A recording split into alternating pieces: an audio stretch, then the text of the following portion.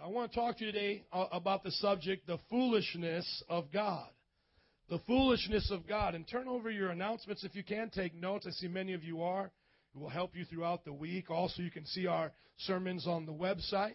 Right now, they're doing a little updating with their program, so it may not be up quite yet. There's about a week update they had to do, but it should be on as soon as possible. And you know it's normally always up there, metropraise.org. But today's message is found in 1 Corinthians chapter 1, verse 18. And the title is The Foolishness of God. Everybody say that with me. The foolishness. Now say it on your own. 1, 2, 3. The foolishness of God. Amen.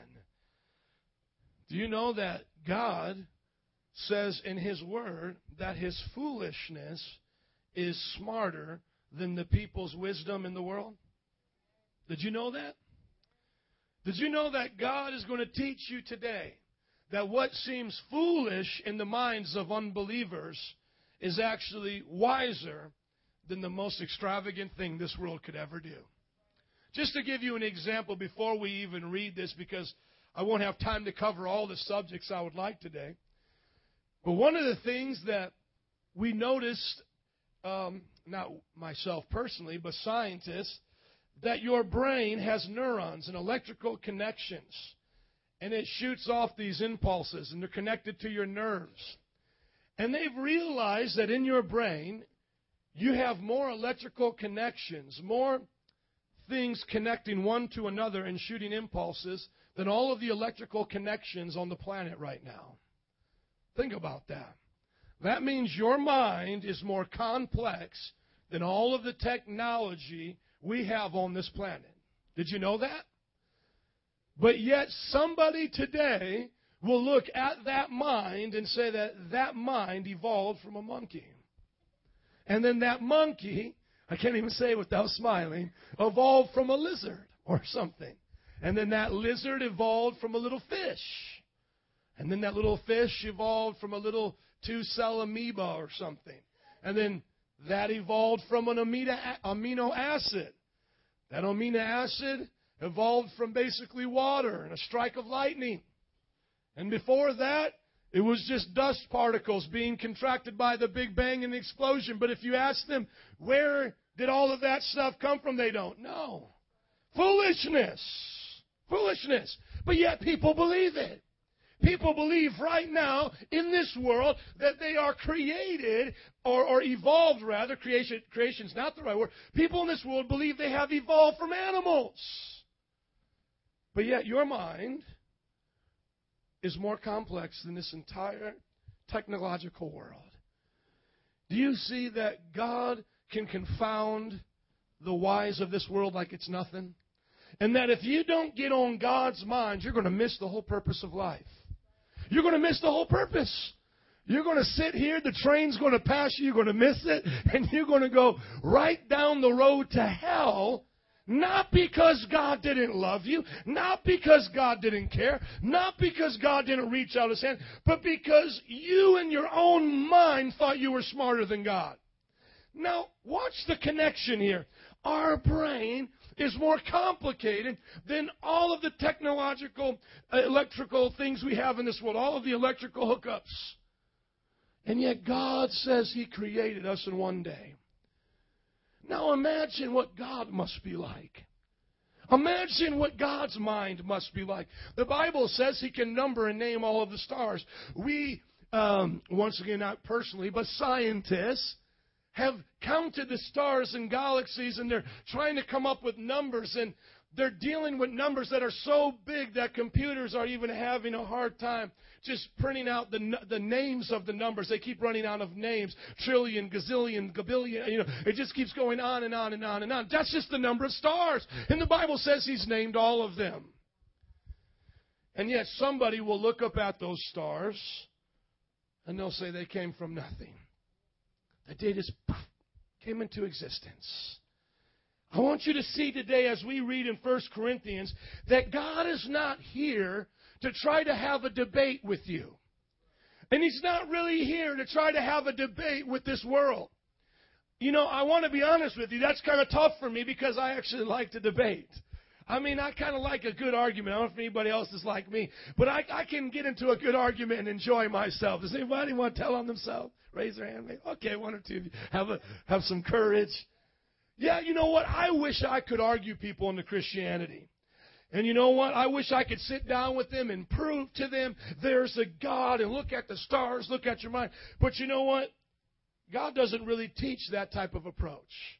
Though we should give people answers and we should have wisdom of, this world. Of course, we don't want to just, read the Bible and stay in a church building. We do have Christian scientists. We do have Christian mathematical teachers, et cetera, et cetera. But I wish I could debate somebody into believing into God, but that's really not the way God does it. Then, if I couldn't win a debate, I really sometimes, not like harshly, but I wish I could just hit them over the head with something and kind of get sense in their mind. Has anybody ever been in an argument with somebody about God and you wish you could just stop and be like, hold up. Not that you want to hurt them. You just want to put some sense in their mind. Has anybody ever been there? Maybe I'm not alone. Okay. But you know as well as I do, you can't force them. You can't argue with them. And I want you to see what Paul says now in 1 Corinthians about how he viewed the world he was living in, which is not too much different from the world we're living in, on the discussion of religion and Christianity and the meaning of life. Look at 1 Corinthians chapter 1, verse 18, as we talk about the foolishness of God. For the message of the cross is foolishness to those who are perishing. But to us who are being saved, it is the power of God. For it is written, I will destroy the wisdom of the wise, the intelligence of the intelligent I will frustrate. Where is the wise man? Where is the scholar? Where is the philosopher of this age? Has not God made foolish the wisdom of the world? For since in the wisdom of God, the world through its wisdom did not know him, God was pleased through the foolishness of what was preached to save those who believe. Verse 22, Jews demand miraculous signs. Greeks look for wisdom. But we preach Christ crucified, a stumbling block to Jews and foolishness to Gentiles. But to those whom God has called, both Jews and Greeks, Christ the power of God and the wisdom of God. For the foolishness of God is wiser than man's wisdom, and the weakness of God is stronger than man's strength. Have you ever played with a little child and you let them hold your pinky and you try to see if they can hold on to it and you pull it away and maybe you tease them a little bit, my little pinky's stronger than you or something like that? What this scripture is saying is that God's weakness is stronger than all of man's strength. That even man's greatest achievement, for man to put a man on the moon, that's amazing. I mean, to find out the rotation of the moon with the earth, to know the trajectory of the space shuttle, to know just when and how to do it, that's amazing. To get out there in a spacesuit, walk on the moon, that's amazing. But all of that is still nothing compared to God. Even God's foolishness is wiser than that. Hello? We see all of the books that people can write. People can write so many how-to-do books. How to have a happy marriage. How to make more money. These infomercials. How many ever just get caught watching an infomercial? I need some interaction today. Come on, man. I'm actually giving a little Carlton Sheets buy your own house thing to a friend today. I bought that, okay? And I've just sat there and watched it. We have how-tos on everything. You'll see that vacuum cleaner, and they'll show you over and over again, then you want it. They'll show you that little bullet, that little blender. My wife is hooked on the bullet. That little thing, you know what I'm talking about, makes a little salsa. You turn over the top and you open it. Anybody ever see that? But the Bible says that everything man invents, everything he comes up with, is nothing compared to God's wisdom. I want to ask you a question today. Are you still trying to figure out life? Yeah. That's a tough question. I want to ask you that today. Are you still trying to figure it out on your own? Have you got into the place where you finally said, God, I'm going to trust you? Or are you still at the place right now where you got to figure it all out? 2 plus 2 equals 4. If I get this much money, I do this much, and then I'm this happy. If I have these friends, go to these places, then my life will change. If I get this education, have this job, live in this community, then I'll be happy. Have you figured out yet that you can't figure it out? Have you found out that your best attempt at trying to do it really fails? And that truly, honestly, it would be better for you to be weak and God to be strong than for you to be strong and miss the whole boat. You know, sometimes people look at Christianity and they say, oh, you know, that's a crutch for the weak. Here's the thing. We're all weak. It's just some of us admit it. You see, we're all trapped in this thing called life. We're all going to die. You can pretend that it doesn't matter to you. You can say that, you know, there is no God, but I know there is, and I can't lie to myself anymore. You know, this thing called life has got some people so messed up that they think that when they die, that God, if He does exist, will understand why they wasted their life. He won't. God will hold them accountable for everything they've done. Tell me the meaning of life if you don't put God in it. I always ask that question when I go out witnessing on Belmont and Clark. While people are walking by, I shout out, hey, what's the meaning of life? Now, some here, you might have said what some of them say. First one, usually, sex. Let's be honest. Woo! Let's get it on. Right? Hello? Then I say back to them, I say, when someone in your life that you love dies, will sex take away the pain? And then they find out sex can't be the meaning of life. Somebody says, money! I ask the same question. What happens on your worst day? Will money take it away? We know that won't happen. Just watch the entertainment tonight. Watch Jerry Springer, some crazy show. And then all of a sudden somebody who might be around the crowd might shout out the response that, you know, sounds a lot better. And they'll say, my family! And that's better than sex and money, honestly, right? Family, because those are people, we impact them. But then I'll say back to them, do you know who your great-great-great-great-great-granddad is? I don't have a clue. And so will they forget you. You'll be forgotten. Some people say, I live for my family. It's all about these people in my family. You will be forgotten one day. Then somebody will shout out, oh, it's all about fame, power. And then I'll ask them, do you know who the richest man of 1492 was? Do you know who was the most beautiful, famous person of the 12th century? Do you even know one person in the 12th century? My friends, we will live probably at best 80 to 90 years. We don't even know. There was probably 10, 20, 30, 40 million people on the planet in the 9th and 10th century, and we can't even name to you one. How much more so if humankind goes on out of 6 billion? You and I will be forgotten. Even the greatest achievement we try to achieve will be forgotten. There was a rich person in the 12th century. There was the most popular person back then, but we've totally forgotten them. When Paul was preaching, people began to make fun of him because he talked about life being, the meaning of life being in the cross. He would talk about Jesus, this man from Nazareth who came down to die for man's sins. That he, at the age of 33 years old, was nailed to a tree. He would begin to preach to people about that Jesus. And the Bible says right here that the Greeks began to mock him and laugh at him.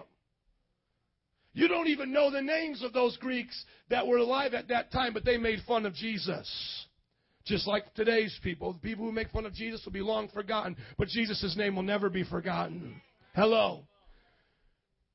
These Greeks made fun of him. See, Greeks at that time were mostly paganistic. They believed in a plurality of God, but some of them were very good at philosophy. And they would get together in these buildings, in these great educational halls, kind of like college campuses, and they would sit there. You know, you've seen the little movies. You know, they're wearing the toga. They got the little leaf hat on, and they're just sitting there with their long white beards, and they're asking each other, do I exist or do I just think I exist?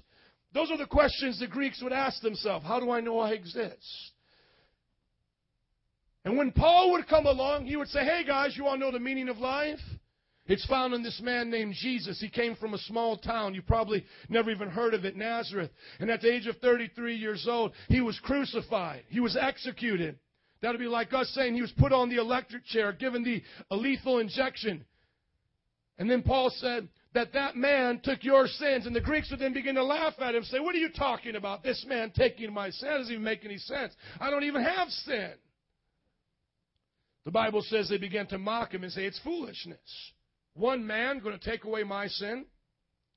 The Bible then says that Paul would go to the Jewish people, and that the Jewish people were religious. They were the people that actually Jesus came for, and they were supposed to understand that there was the meaning of life in God. But the Jewish people demanded always miracles.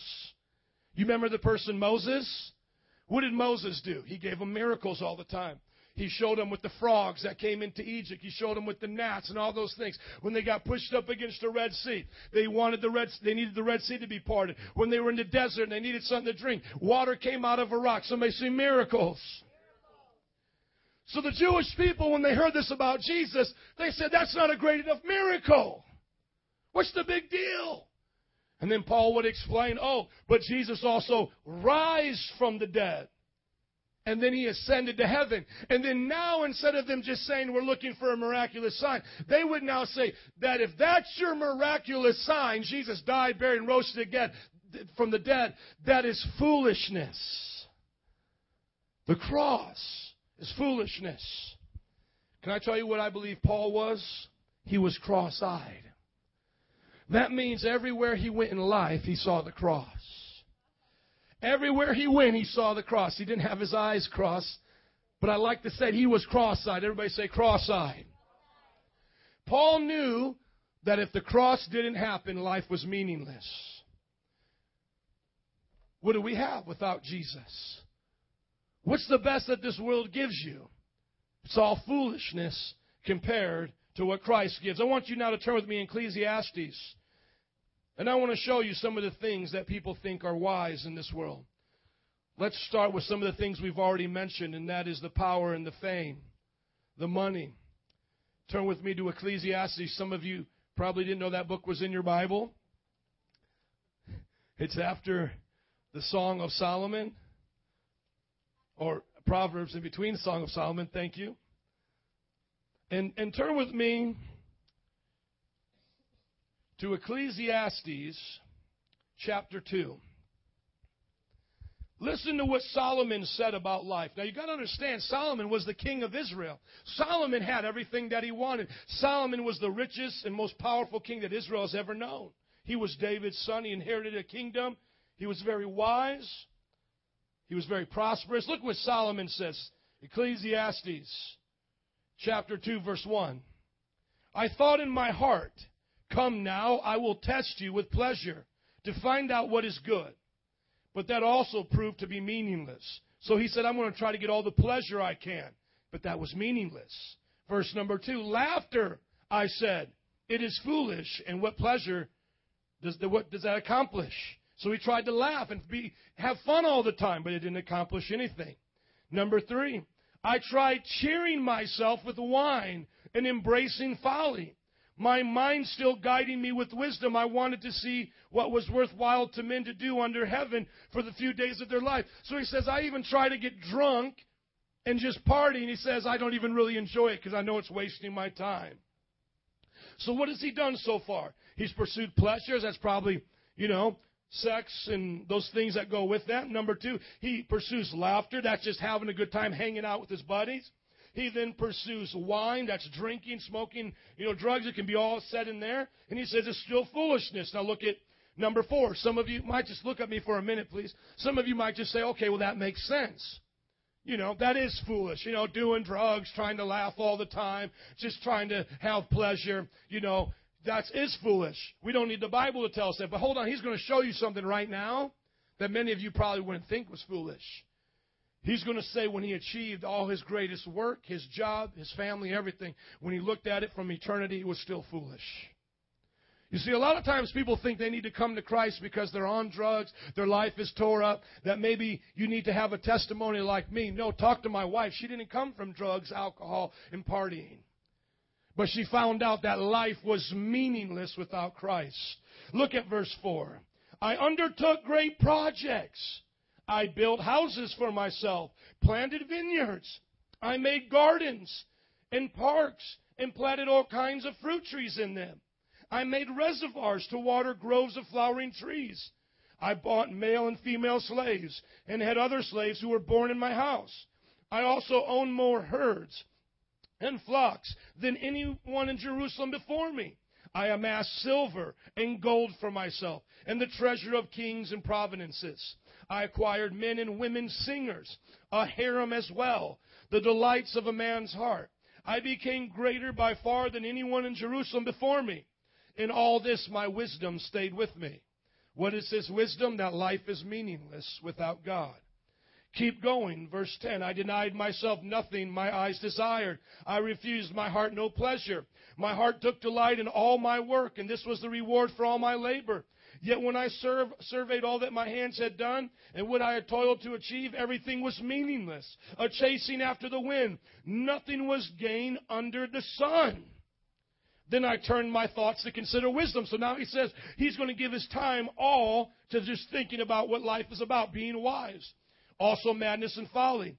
What more can a king's successor do than that which he's already done? I saw that wisdom is better than folly, just as light is better than darkness. The wise man has eyes in his head while the fool walks in darkness. But I came to realize that the same fate overtakes them both. How many know the fool's going to die one day? Think of the greatest fool in your entire life. Think of the most foolish person you've ever seen in your entire life. Guess what? One day they'll die. Now I want you to think of the most smartest person that's ever lived, you've ever known. Albert Einstein, the richest person, guess what? They die too. And here's the thing about it. Everybody else in between is not promised tomorrow.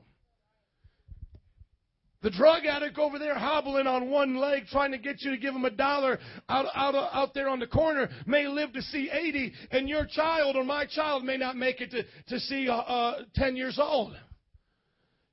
My mother lost her brother at 10 years old. And we stop and we ask ourselves, why? My mother buried her daughter. And I go out here and I see people on drugs, and we ask ourselves the question, why does one live? Why does one die? You know why? Because we're not in control. We're not the boss of this. Listen to me. As much as I love life, and I'm not here to be sadistic and depressing, but I am here today to tell you, I'm not promised to see you next week. I've already made arrangements with life insurance and who will take the church. I'm telling you. No man is promised tomorrow. My wife and I were flying on a plane one time, and the landing gear would not come down. And that was an experience. My face just turned pale white. And they were like talking to us like it's not coming down. We're flying around. And the guy comes with like a big wrench, the pilot, down the middle of the aisle. And I'm like thinking to myself, this is not good. He says, here's our last effort. It's for us to go down there and then turn it manually. How many know that just made me think about what life was about? And I remember my wife saying to me, well, we can't die. We haven't had children yet. We haven't seen all the dreams of our church yet. Listen to me. We can die at any time.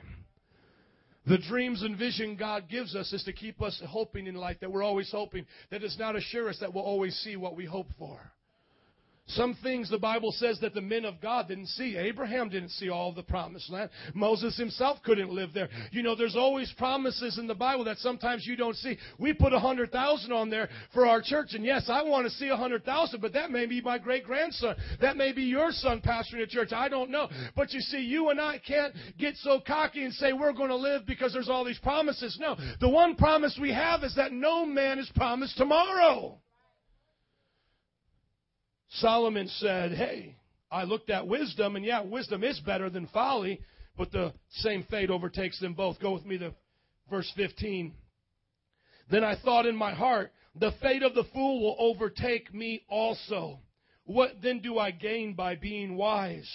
I said in my heart, this too is meaningless, for the wise man, like the fool, will not be remembered. In days to come, both will be forgotten. Like the fool, the wise man must too die. the wise man too must die. Turn with me back now to 1 Corinthians. Have you stopped trying to figure it all out? We have life, and that's the greatest treasure right now. Salvation is the greatest thing you can have.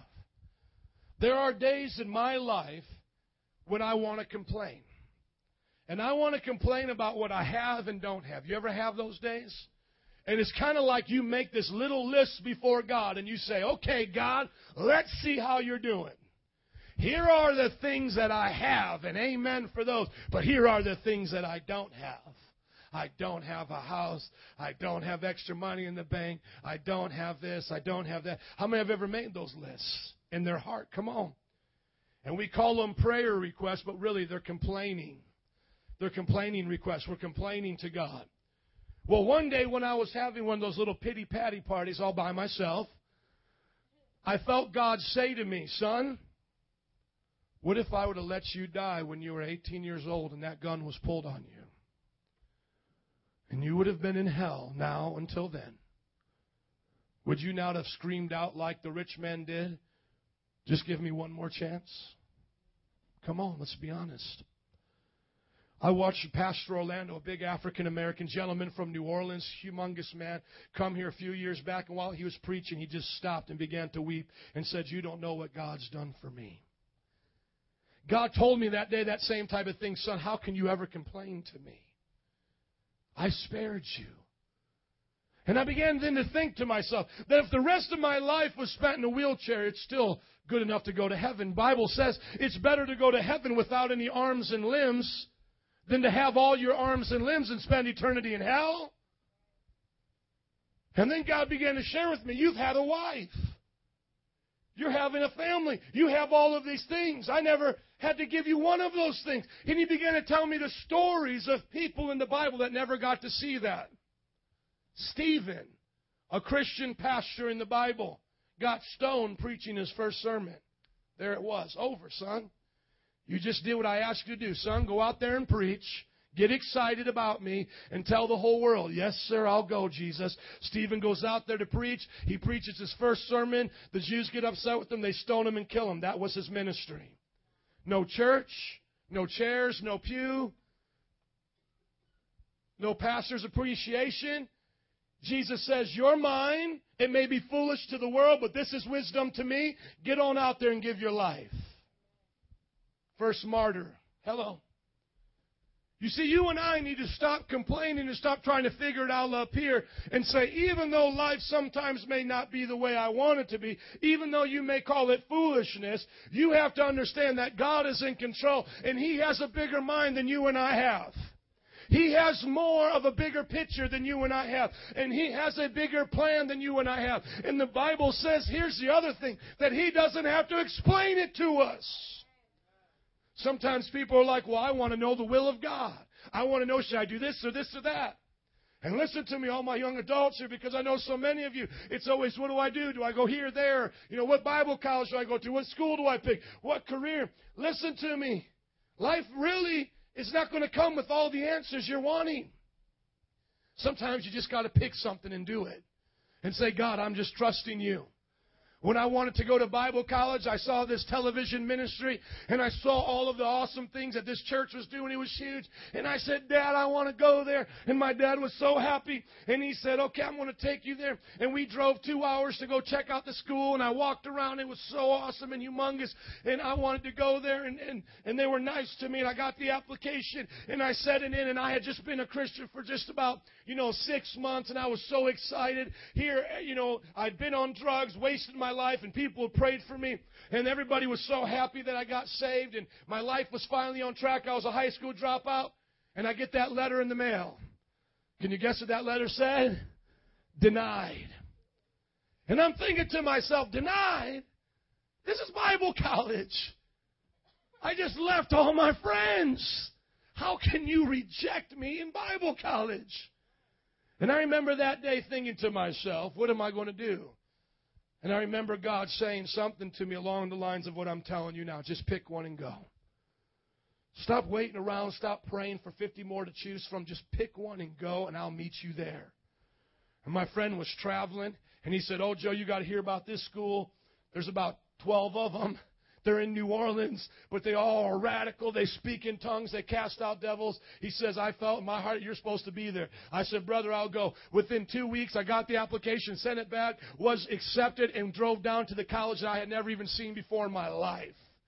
Showed up in New Orleans 2 days later, said goodbye to my dad, and I was in a city with nobody I knew, no idea what the heck I was doing, only been a Christian for 9 months, had no plan of where I was going to go from A to B to C to D, but I just knew this was the place where I'm going to start, and I know God will meet me here. You see, sometimes it's the foolishness that's better than our wisdom. Because what was my wisdom? My wisdom was, I have to go to Rod Parsley's. I have to have this Bible college. It has to be done this way. But God said, no, I'm going to have you get rejected. I'm going to have you, now, Bible college is close to my house. He said, I'm going to have you get rejected, go 800 miles away from your home so you can't call on mom and daddy when you want to quit. And I'm going to stick you out there with the different people that you've never met before from the South. And you're going to have to learn to get along and eat crawfish. Now think about your life. How many times did you think you were going to do A, B, C, and D, but God took you over to F and Z and Q and R? You thought your life was going to be one step at a time, everything making sense, and all of a sudden you find your life being like connected dots. One point is here, one point is back over here. You feel like you're going backwards. Another point's way over here. But then all of a sudden you look back over time and you can see God is making something beautiful. You see, the Bible says that the foolishness of the cross is like that in the largest sense, and that's talking about eternal life. Today, many religions are trying to figure out how can they get to heaven. Muslims are trying to say, well, if we pray 5 times a day, if we make all of this effort. Hinduism and these different religions are trying to find another way to God, philosophy. And here, right in this scripture, Paul is saying, this may be foolishness to everybody, but this is the only way God saves, and it's through the cross. And it's through the cross only. That's it. That's it. You may say, that doesn't sound like it makes a lot of sense, but it does to God, and that's good enough. And I think some people today are losing their faith. And I'm going to talk about this for the next few moments now as well. I want to talk to you about the outside world that you're dealing with. Do you know that atheism and unbelief in God grew 900% around the world last year? 900%. Atheism is the largest, fastest growing movement on the planet right now. Christianity grew about 9%. Islam about 2%. 900%. Do you know why it's growing? Because nations that used to be Christian are now leaving and they're turning to atheism. Now, Christians still outnumber any other religious group with 1.9 billion people. And that includes all different denominations, Catholics and Protestants. About 2 billion people on the planet. About 1 billion are Muslims, or 6 billion. So half of the population either believes in Jesus or Muhammad. But listen, Islam is number 3. Atheism is number 3. They have approximately almost 1 billion people. And now it's beginning to grow in nations like Europe, Denmark, Sweden. Many of you don't know the history of the Swedish people, but the Swedish people are actually a part of the Protestant Reformation. One of the great reformers came from that area, John Calvin. And now listen to me. In Sweden, 8 out of 10 people don't even believe in God anymore. Have you noticed how quickly atheism is growing right now in this country? Think about how many you're talking to right now that are starting to say, I don't believe in God. I don't have a faith. I don't put my faith in anything. Oh, it doesn't really matter. You know what Paul said? He said the foolishness of God is wiser than men. I want to ask you a question. Now that you are here, what are you doing to spread the word to them? Remember we talked about at the beginning, well, what if I try to debate with them? What if I try to, hit them on the head with the Bible? No, let me tell you the thing that will convince somebody of God, His cross. You know what convinced me of Jesus Christ? It was the cross. My mother didn't have a master's degree. My mother didn't have all the answers. My mother said, it is Jesus. Jesus will change you.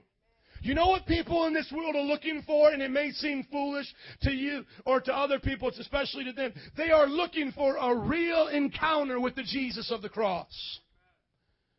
You know why our services will go to 5 in the morning? I don't care how long they go. Because we're going to make sure the Jesus of the cross shows up here. Do you know why our church believes in the things we do? Because we believe in experiential faith. We don't just believe in this head knowledge like, oh, if you believe, then you'll somehow become Tinkerbell and Peter Pan. No, we believe not only with belief, there's also an experience. Because what's the difference between faith and faith?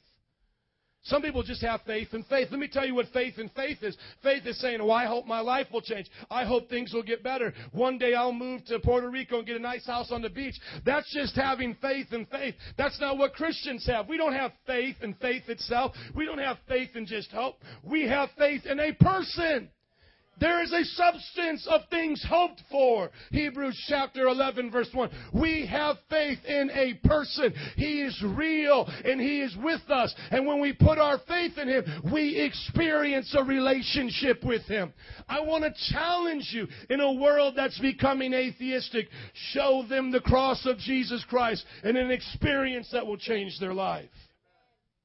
Now I want you to turn with me to verse 26 as we're closing today. I said all of that to say this. Brothers, think of what you were when you were called. Chapter 1, verse 26. Not many of you were wise by human standards.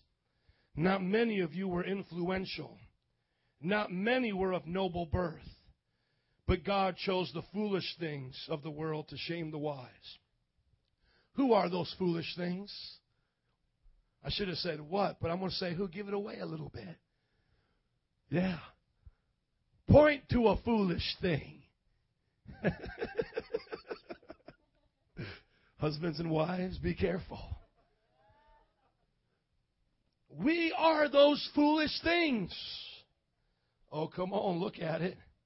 But God chose the foolish things of the world to shame the wise. God chose the weak things of the world to shame the strong.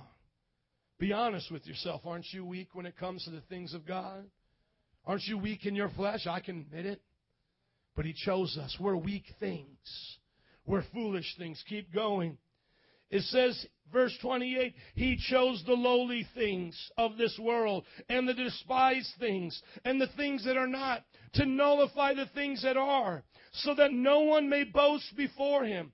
It is because of Him that you are in Christ Jesus, who has become for us wisdom from God. That is our righteousness, holiness, and redemption. Therefore, as is written, let him who boasts, boast in the Lord. What does God say when He looks at you? He says, you're a foolish and weak thing, but I choose you. Follow me, and I will use you to tear down the things that are, and I'll build you up and make you my wisdom to this world. What is wisdom to God? Wisdom to God is when someone in this church says, I'll abstain from sex until I get married. They admit that they're weak. They admit that they don't understand all the details behind it. But they begin to live out a life of purity. And God says He gives them His righteousness. He gives that newly found virgin their holiness. And the Bible says that when somebody sees them and looks at them and says, why do you follow God? And they start talking about the cross and they laugh at them and say they're foolish. God says, in that foolishness I find wisdom. That's my wisdom. Y'all got to get this.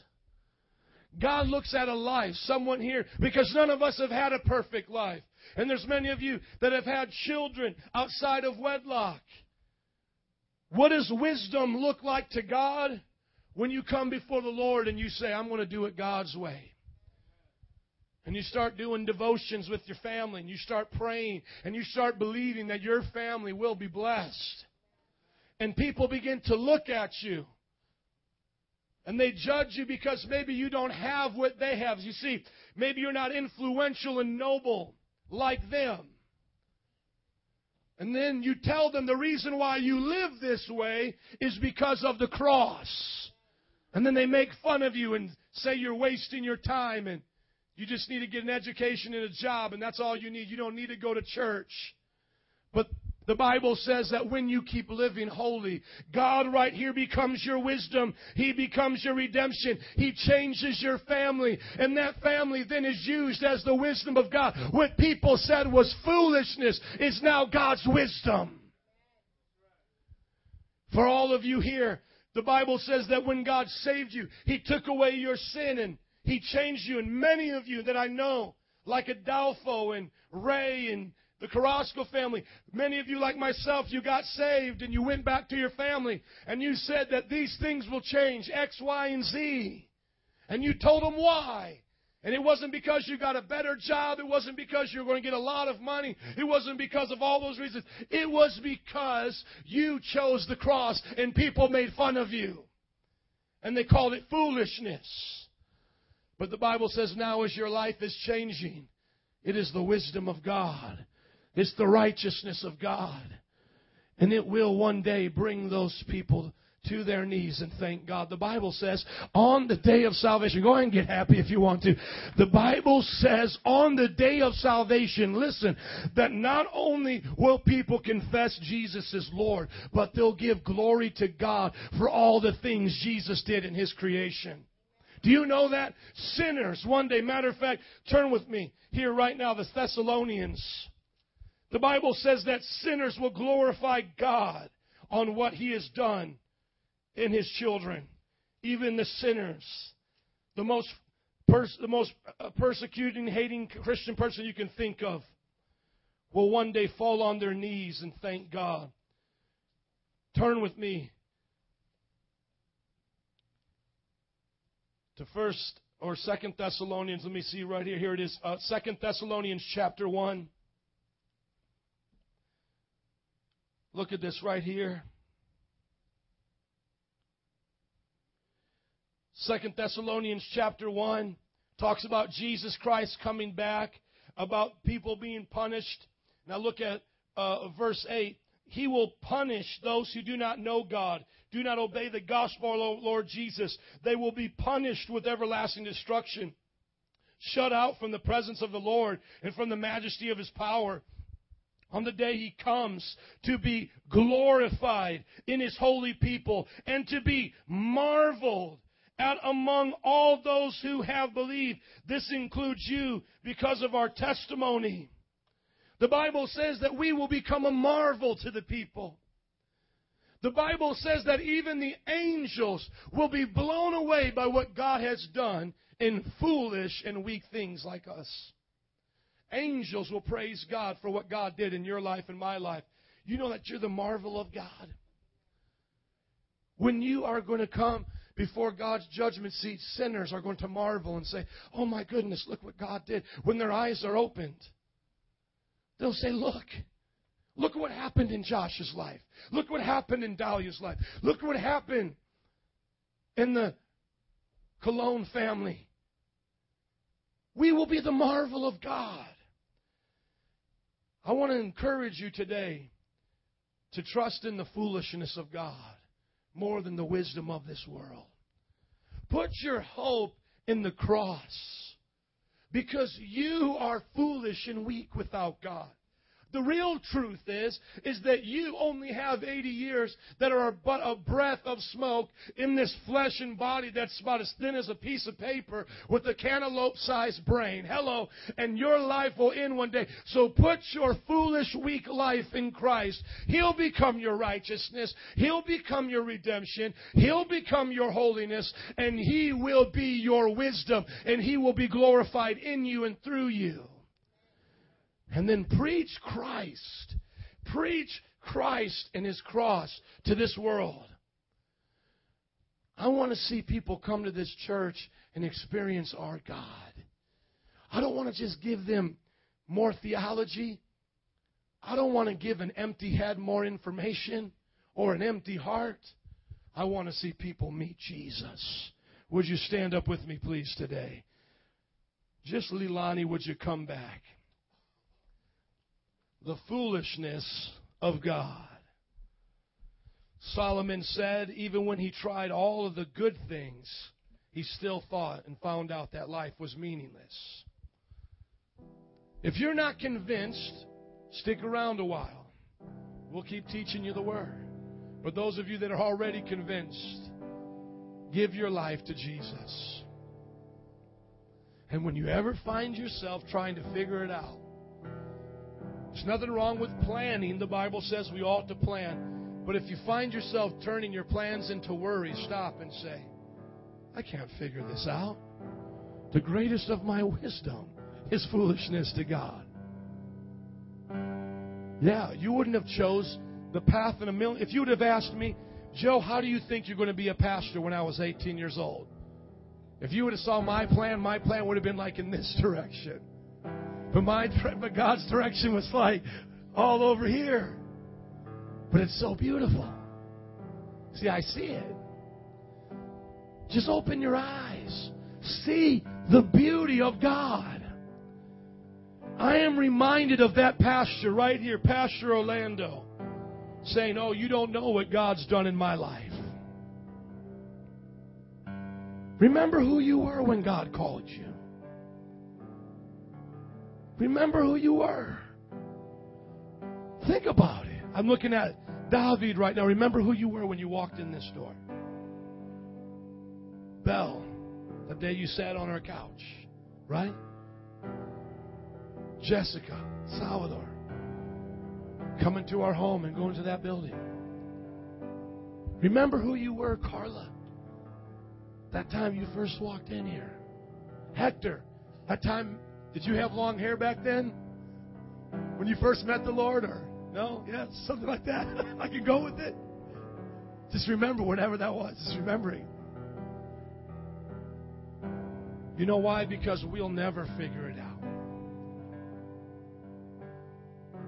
A lot of things I could talk about today, what I see going on in the church, I could have given you 100 points. I could have said, this is what we need to do here, and this is what we need to do here. But there was something today in my heart that just said, the foolishness of God is wiser than the wisdom of men. The foolishness of God is wiser than the wisdom of men. I think God is wanting all of us to take a step of faith. If I went around to each one of you and I would say, what's your step of faith? Vanessa would say, be going to college, getting a job. Griselda, I'll tell theirs a little bit right now. Griselda would say, it's going to college.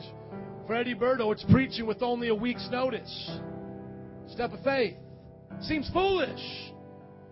Adolfo comes up to Eddie Berto, I need you to preach. What's the proper response? Yes, sir, I'll preach. But what happens then? Oh, I don't know. I don't know if I have enough time. I don't know if I know what to say. Stephen preached his first message off the top of his head. What happens? Our foolishness takes away God's wisdom. But God's wisdom will take away our foolishness. That's your step of faith, brother. Dahlia, what's your step of faith? Going home every day, single mother, this is my family. I'm taking them to Bible study. I'm taking them to church. It looks foolish. I mean, it looks foolish to your dad. Why are you out at Bible study till 10 o'clock? Why? Because God's wisdom is smarter than everything I come up with. God's foolishness is better. And it may be foolish to come here and think that this fixes everything, but God says it does. God says when you do this first, you learn these principles and He blesses everything else. Same thing with Belle, giving God everything. Giving God your business. Giving God your life. Hey, every one of you. My wife and I, giving God our family. We can't figure it out.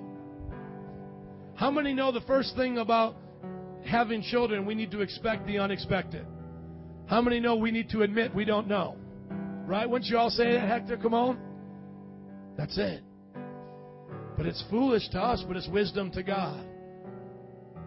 Why? Because God knows what's going on. God's going to be in control. Whatever needs to change in my wife and I's life when that baby comes, it's going to change. Looking at Nelson over there, Nelson and Gloria. Here you went to a beautiful church, Both of you, beautiful Catholic Church. I'm sure if any one of us went there today, I'm sure that everything they have is bigger and nicer and better, longer and older. Maybe even the priest is better looking. I don't know. I doubt that. No, I'm kidding. But what happens? One day, Mike comes to you, and I don't know the conversation, but something along the lines that you shared with me. He says, Mom, Nelson, Dad, you got to come to this church. And what happens now? That's foolish, right? I go to church. I got my church right here. I'm going here my whole life. Walk right down the road. There's my church. What's the point? Why should I have to go to another church? And maybe you were like some people, and I'm not saying this, if you didn't, but I'm just giving an example. But maybe you drove by and you said, that's the church. Or you came in and you looked around and said, that's it. I'm used to this steeple. When Ish and I walked in this one Catholic building the other day, this thing was so huge. I have never seen anything like that. And he was saying, oh, yeah, most Catholic churches look like this. I was like, oh, my goodness, I need to get out more. There was just these paintings on the wall. But it was foolish. If you would have talked to somebody that day from that other church and you would have told them, I'm sorry, I'm not coming here. I'm going to this church. They would say, that's foolish. God's here. Our priest is here. But what happened when you walked in here? God met you here. Because it was His plan. What was foolish to us was God's wisdom. That's what we need to get into. Same thing with the Yvette. Just checking Yvette out here. Go on a mission trip, right? Some people would say, why do you want to go on a mission trip? Why spend your money to go there? Seems foolish. But you went. And you gave it your all, and God changed your life. It's foolish. It's all foolishness. I look at Jessica and Salvador. I could go here all day. It's foolish. Ask anybody they know. Living together, why get married? They separated from doing what married people should only do, if you know what I mean. That's foolish. If they would have asked somebody, hey, do you think I should do this? 9 out of 10 people would say, no, you don't have to do that. You love each other. That's all that matters. You don't need to get married. But they said, I want to do what God says. It seems foolish to me. Maybe it seems foolish to the people around, but I want to do it. And God blesses them because His wisdom, His foolishness is better than man's wisdom. That's what it takes. It takes us letting go and letting God, saying, I let God take over. Last one, Josh and Marty. God says, I want you to be tithers. Josh says, I can't afford to tithe. And everything in his life begins to be taken away. And he's confessed it. Everything begins to be taken away. Loses his car. Gets behind on school bills. And then God says, now give. Don't wait till you're out of poverty. Don't wait till you're out of hardship. Give now. Ish and I sit down with him, and we begin to say, you've got to give your way out of this. You can't save your way out of this. That comes later. You've got to give your way out of this. And in the midst of their greatest loss, they tithe. Ask anybody. Ask any financial advisor. Do you start giving away 10% of your income? No. You're behind on bills. Your car is repossessed. You don't have anything. Do you start giving away your money? No. What do? You save it. You save it. You save it. But they gave it. Foolishness. And then God gives them a car and blesses them. That's how it works. You see, we got to understand what's foolishness to us, if it's found in here, is wisdom to God. And if what we call wisdom is not found in here, it is foolishness to God. He created you just like that. He put a brain in you more complicated than everything on this planet.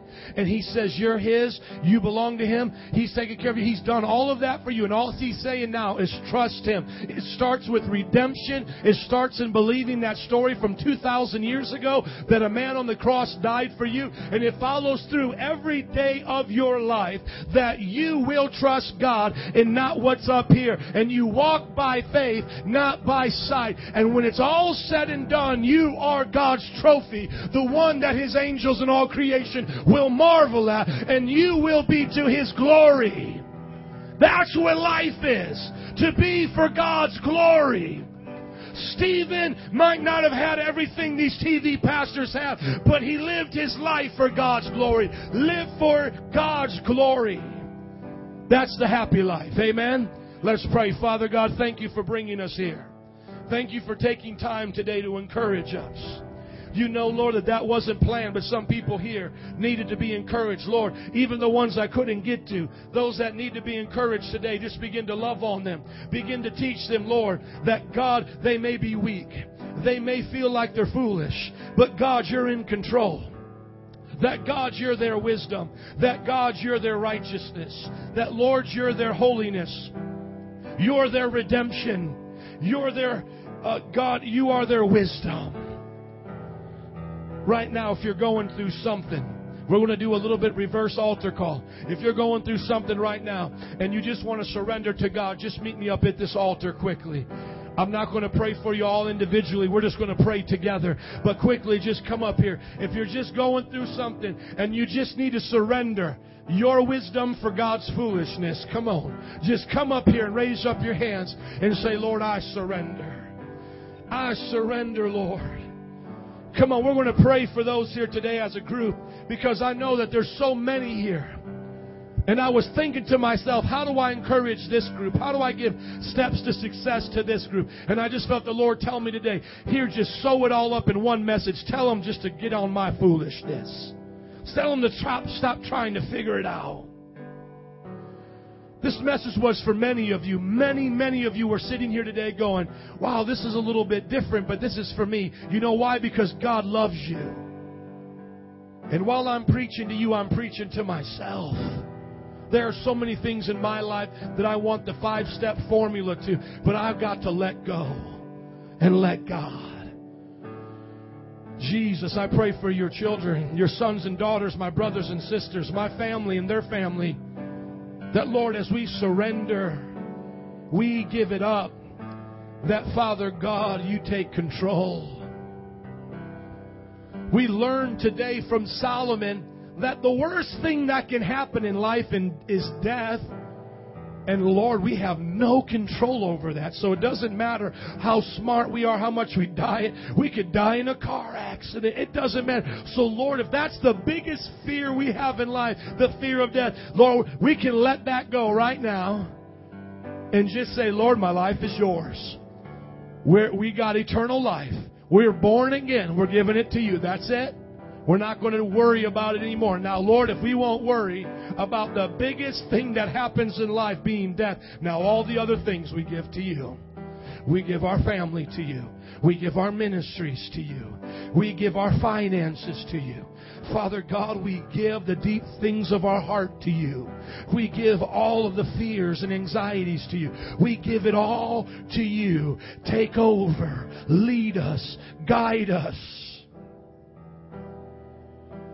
Jesus, teach us how to pray. Teach us how to worship. Teach us how to serve. Teach us how to do those things you commanded us to do. And you said if we'll do these, you'll bless these other areas. Jesus, today we seek first the kingdom. We don't seek first the solution to our problems. Though as tempting as that may be, we seek first the kingdom. Come on, somebody seek His kingdom today. Oh, rebakando, rebaha. I'm going to turn loose some of my prayer workers right now. Be sensitive to those that are up here. If you have a word for them, give them a word. If not, just pray for them and just say, God, have your way. Jesus, we believe in words of wisdom and knowledge. Somebody may pray for you and have one of those today. But we're just going to believe, God, that you're going to trust Him. No matter, even if you don't hear an answer today, you're going to trust Him. Just do it. I feel that in my heart today for so many of you that are in between decisions. Just pick one and do it. Just pick one and do it. Some of you are unemployed. Just pick a job and do it. Be faithful and don't quit till you get the one you're looking for. Come on. Jesus. Jesus, some of you just need to get out there and do it. Walk by faith. Walk by faith. Shando reba kando lebaha. Jesus, Jesus, today.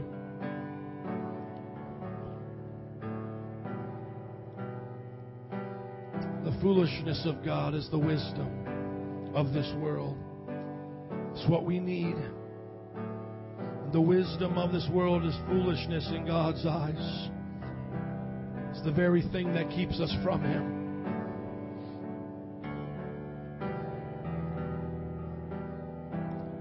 I pray for marriages to be strengthened right now. I pray for relationships to be strengthened right now. Jesus, I pray for the family, including children, to be strengthened right now. I feel your presence, Lord, and I thank you. Let us never forget the cross. Let us never forget the cross.